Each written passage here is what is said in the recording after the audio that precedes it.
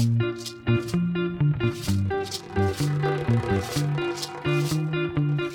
Biscayne Stories collects the history of our beautiful island. This is your host, Alejandro Cervali, and I am a certified Key Rat for many, many years and counting. Join me and you will get to know your neighbors and their love for this slice of paradise we call home. So stay tuned, relax, and enjoy these great Key Biscayne stories.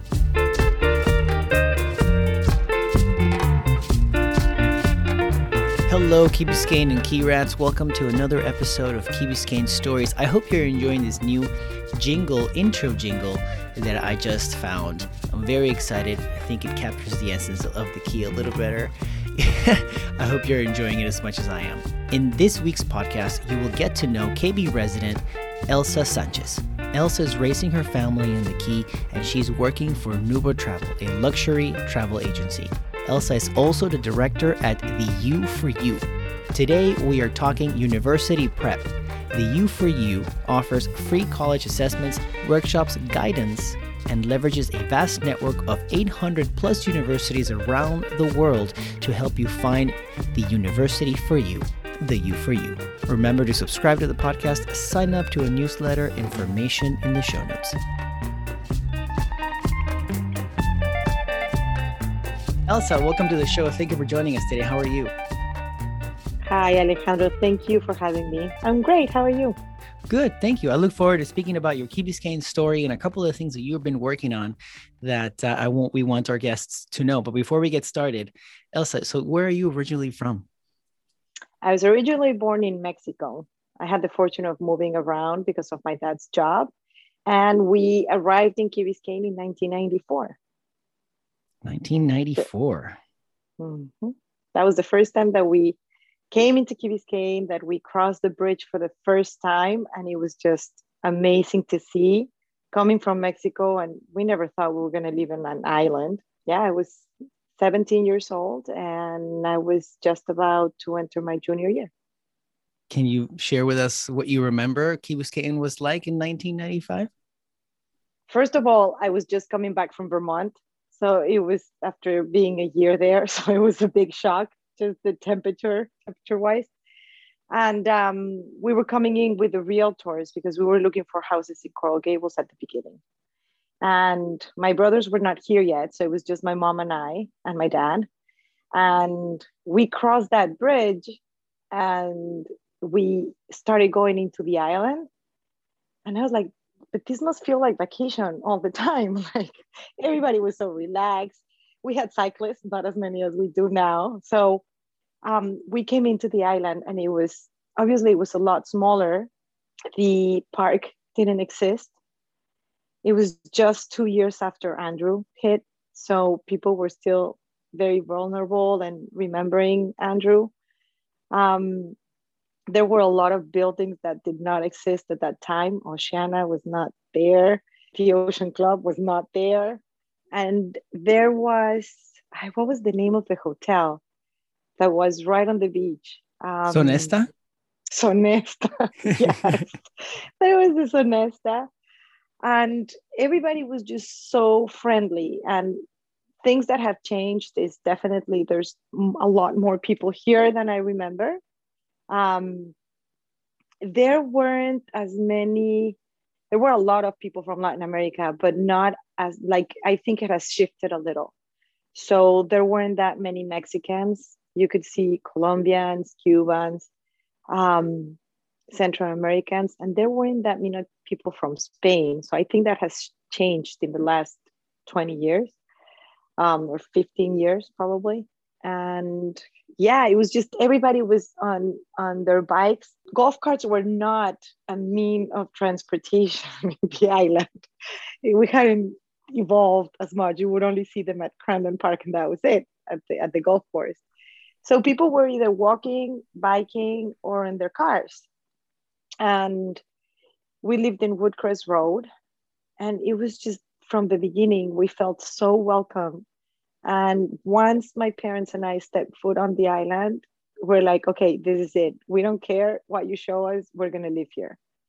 And we used to go to school, which was far away. So it was like a 45-minute drive each day.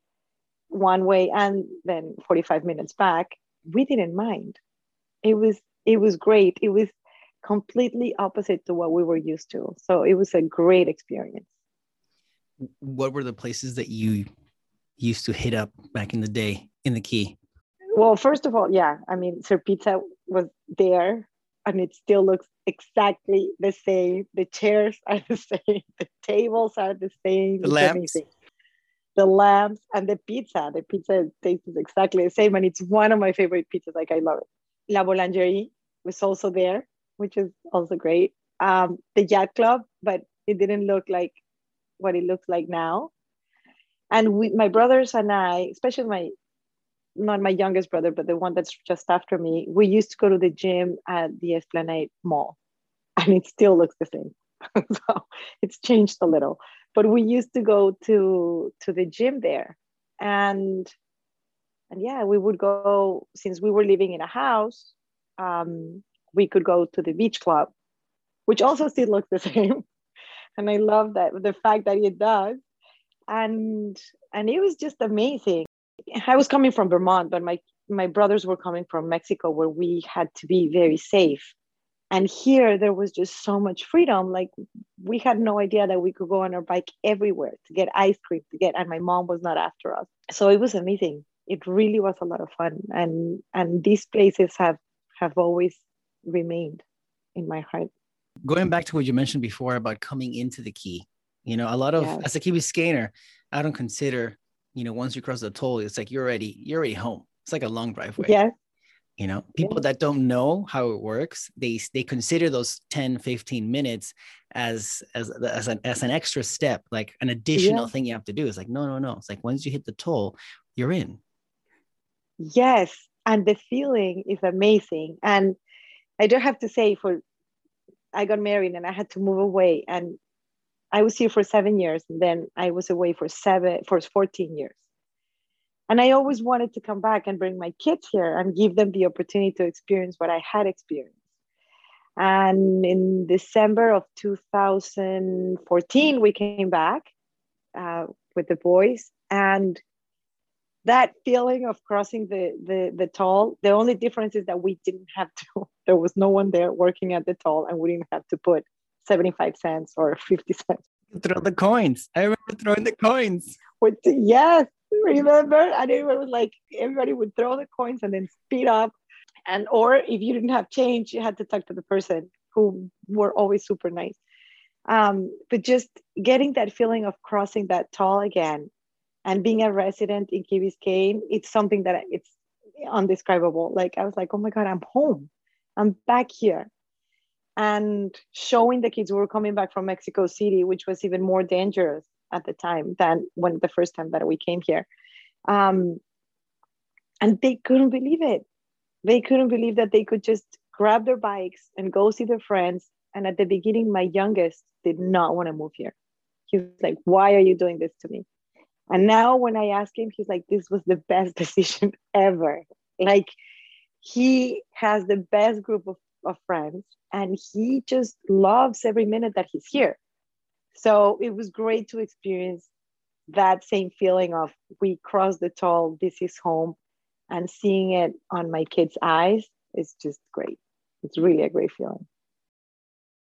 So you mentioned that you lived out of the Key for a little bit and you came back. What made you guys come back? Is it just a desire to live in the Key, or is it job related, or? Well, when I left, I always wanted to come back. The thing is that my husband was, at the time, was Swiss, and he got a promotion, so we had to move to Costa Rica. And then after being in Costa Rica, we had to go to Venezuela, and after Venezuela, we moved to Mexico. While we were in Mexico, we decided to get divorced, and he moved to Colombia. So Mexico City is really complicated. So I said to him, you know what? Why don't you just bring me back to where you found me? Let's just do a full circle and just bring me back. You're going to live in Colombia anyway, so you really don't care. You still have to take a flight in order to come and visit the kids. So just bring me back to the States. And I have a better possibility of finding jobs that will allow me to still take care of the kids, It will help me feel more comfortable and safe. And we are all American citizens. So it's really going back home. And one of my brothers was still here in Miami.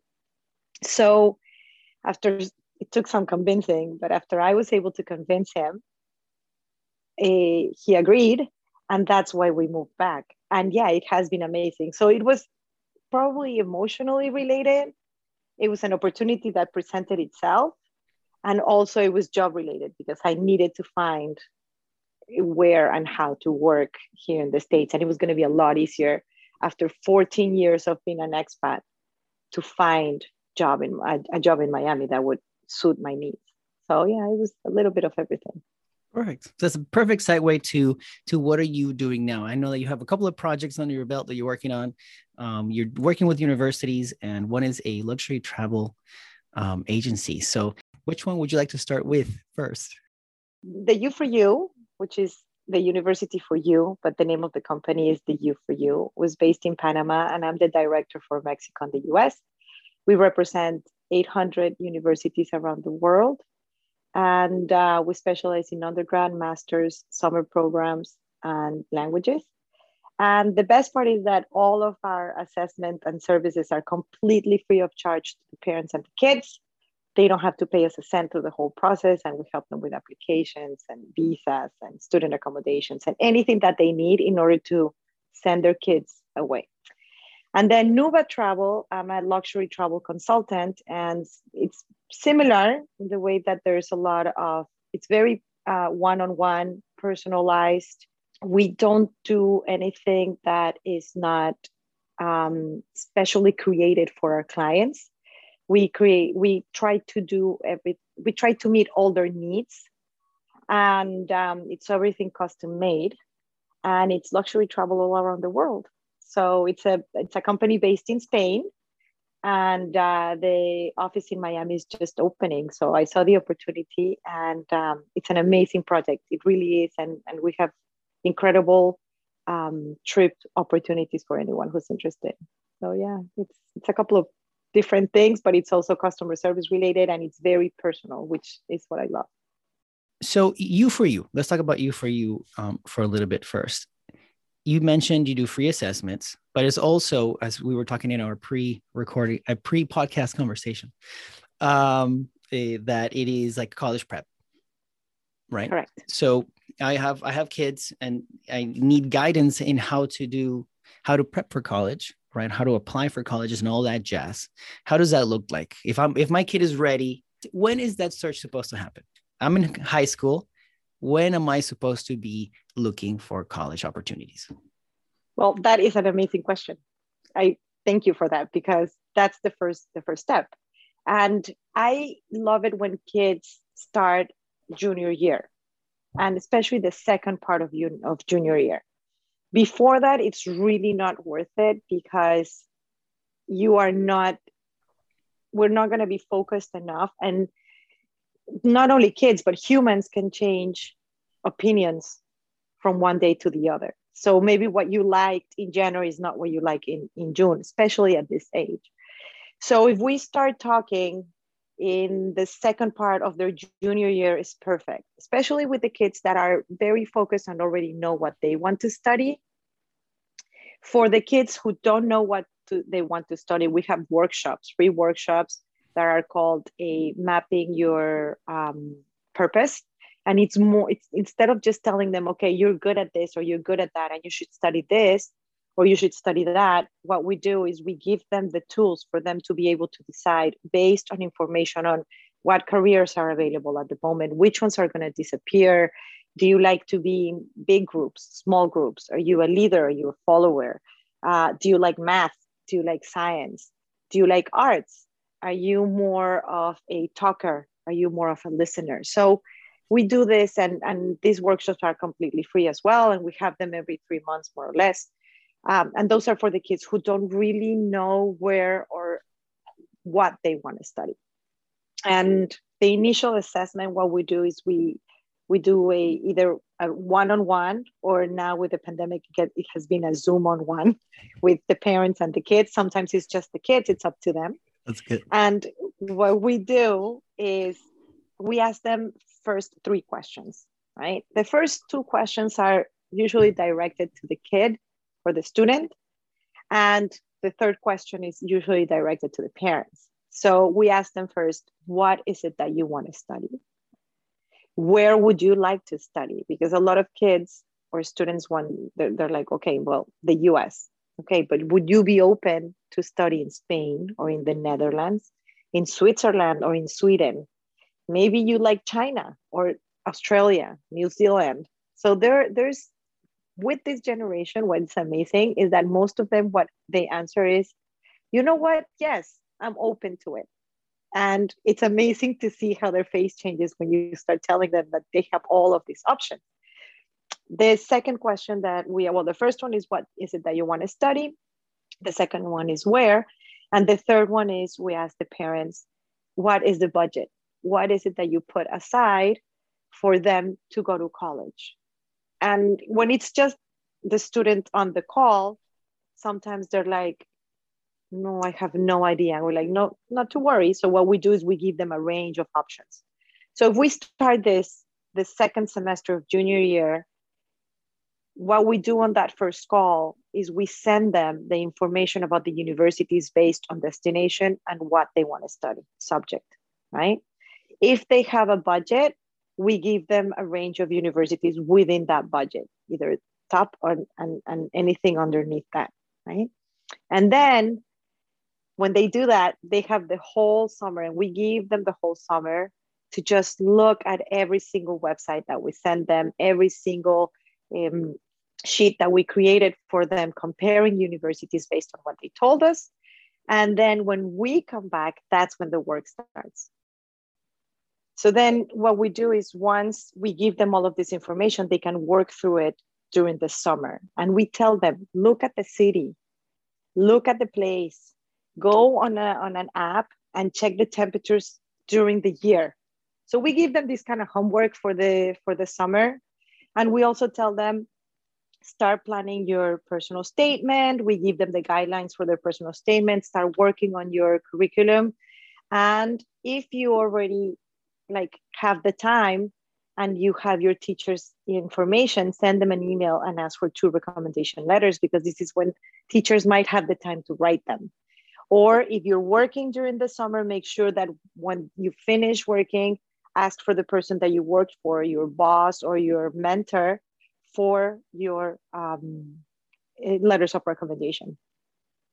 The process starts until October, more or less. So between August and October, we start getting all the information from them, recommendation letters, their personal statements, their CV, passports, etc. We tell them about the workshop so that they can participate. And then in October, when they receive, after the first quarter, which is the end of October, beginning of November, when they get their first set of grades, that's when the application process starts. And we give them the different options. And once they've received their conditional letters, and they're conditional because they will be unconditional until they graduate. So sometimes they're like, oh my God, I'm so disappointed. I got a conditional letter. That's normal. You need to graduate. That's going to be one of the biggest conditions. So it's going to be a conditional until you finally graduate. And then in the second part of their senior year, we help them with student accommodation, visas. We get them all the information that they require, especially now with COVID, all the requirements for entering the country that they're going to go to. Sometimes it used to be one-on-one, but now Zoom on one.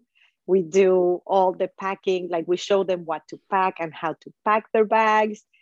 We help them with cooking lessons, and we give them all of these tools. And we always tell the mothers, look, if you want to help them start senior year, teach them how to cook, how to clean, how to do their clothes, how to iron, how to everything, because they are going to need this once they move. So, love it. And yeah, they do. Yeah, it's cool. And all of these workshops are completely free. We just want them to be as ready as possible. And then off they go.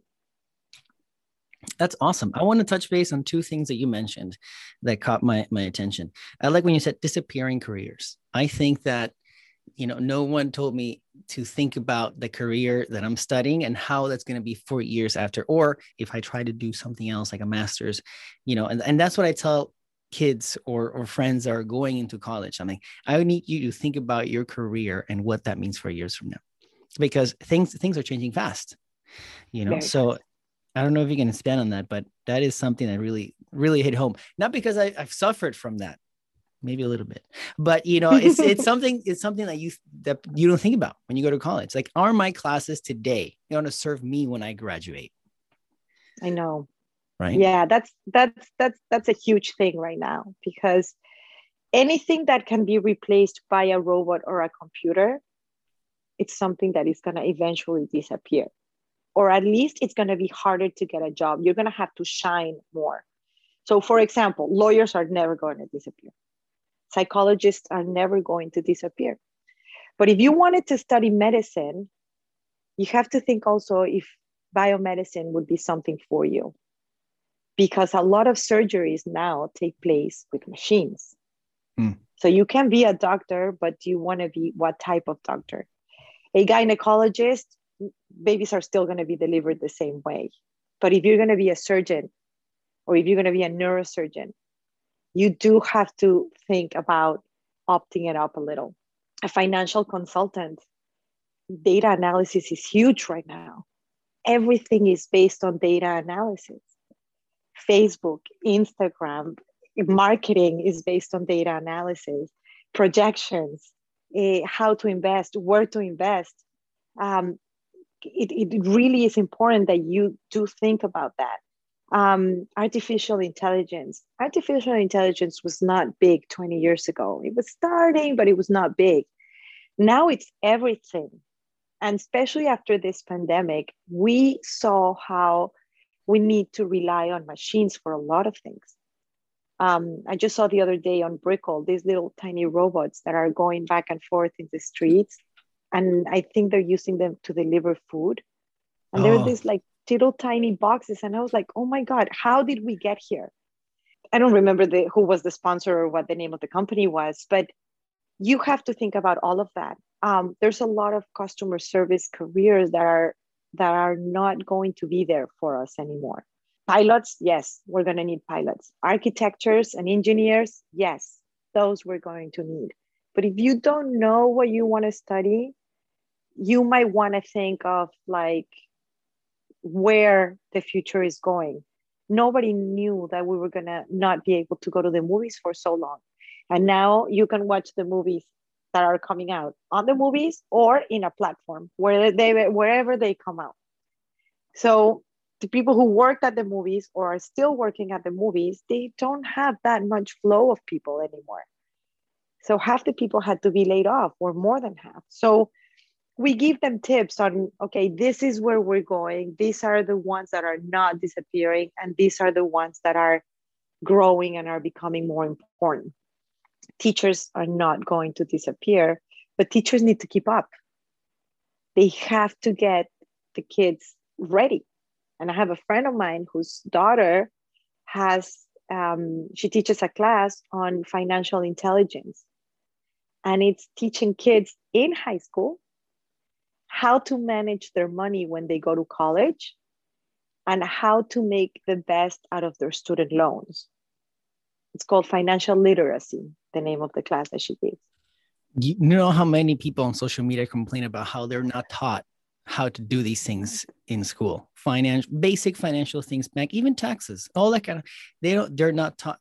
I definitely do not have a class on that, tell you that. Me too. When I found out, I was like, okay, can you teach me? And then we can teach my students, please, because nobody taught me that either. And then suddenly you're in college and you have to learn to manage your finances. And then you graduate, you start a job, and all of these responsibilities come up, and you don't know how to manage your money. And people don't save; they spend it all. So we try to help them, and we're trying to fusion with this girl to see if she can teach the students during their high school years, so that they have some financial literacy before they graduate. Like that. That's awesome. So I know that we're running out of time, and I have one more Yes. question for you. I understand is a misconception that people have when they think about sending their kids abroad, right? When they analyze their budget, I know there's many variables: my students' grades, their dedication, the grants, many, depending if you stay in state, but abroad, sometimes maybe people conceive abroad as, oh no, if we are struggling already here, abroad is not even a question, right? Yes. But I understand that that is not true. Correct. It is not true. Depending on what you want to study and where you want to go, there are a lot of variables. But Europe makes it very easy for kids to study, and public education is really affordable. And you don't need a European passport. It helps things because you don't have to ask for a visa, but the process is not overly impossible either. And we have universities that are top 150 in the world, especially for engineering in the Netherlands, that if you have a European passport, you can pay 2,168 euros a year. If you don't have a European passport, tuition is going to be between 8,500 and 10,000 euros a year.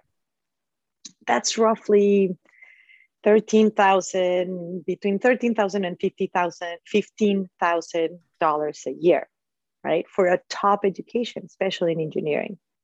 If you want to study architecture, you can do so in Italy. Regardless of your nationality, you would pay 3,085 euros a year in a top 10 university. La Bocconi, which is an amazing university in Italy, top 5 in business and economics, 10,000 euros a year. It's private. So it gives you a lot of leeway in order to spread a little bit more the budget that the parents have, and give the kids not only the opportunity to travel around Europe or to learn a third language if they decide to, but also it gives them peace of mind that they're going to be safe. It's hard to see them go, but it's completely worth it. Like it's one of the best things about studying abroad. We have great opportunities in Canada.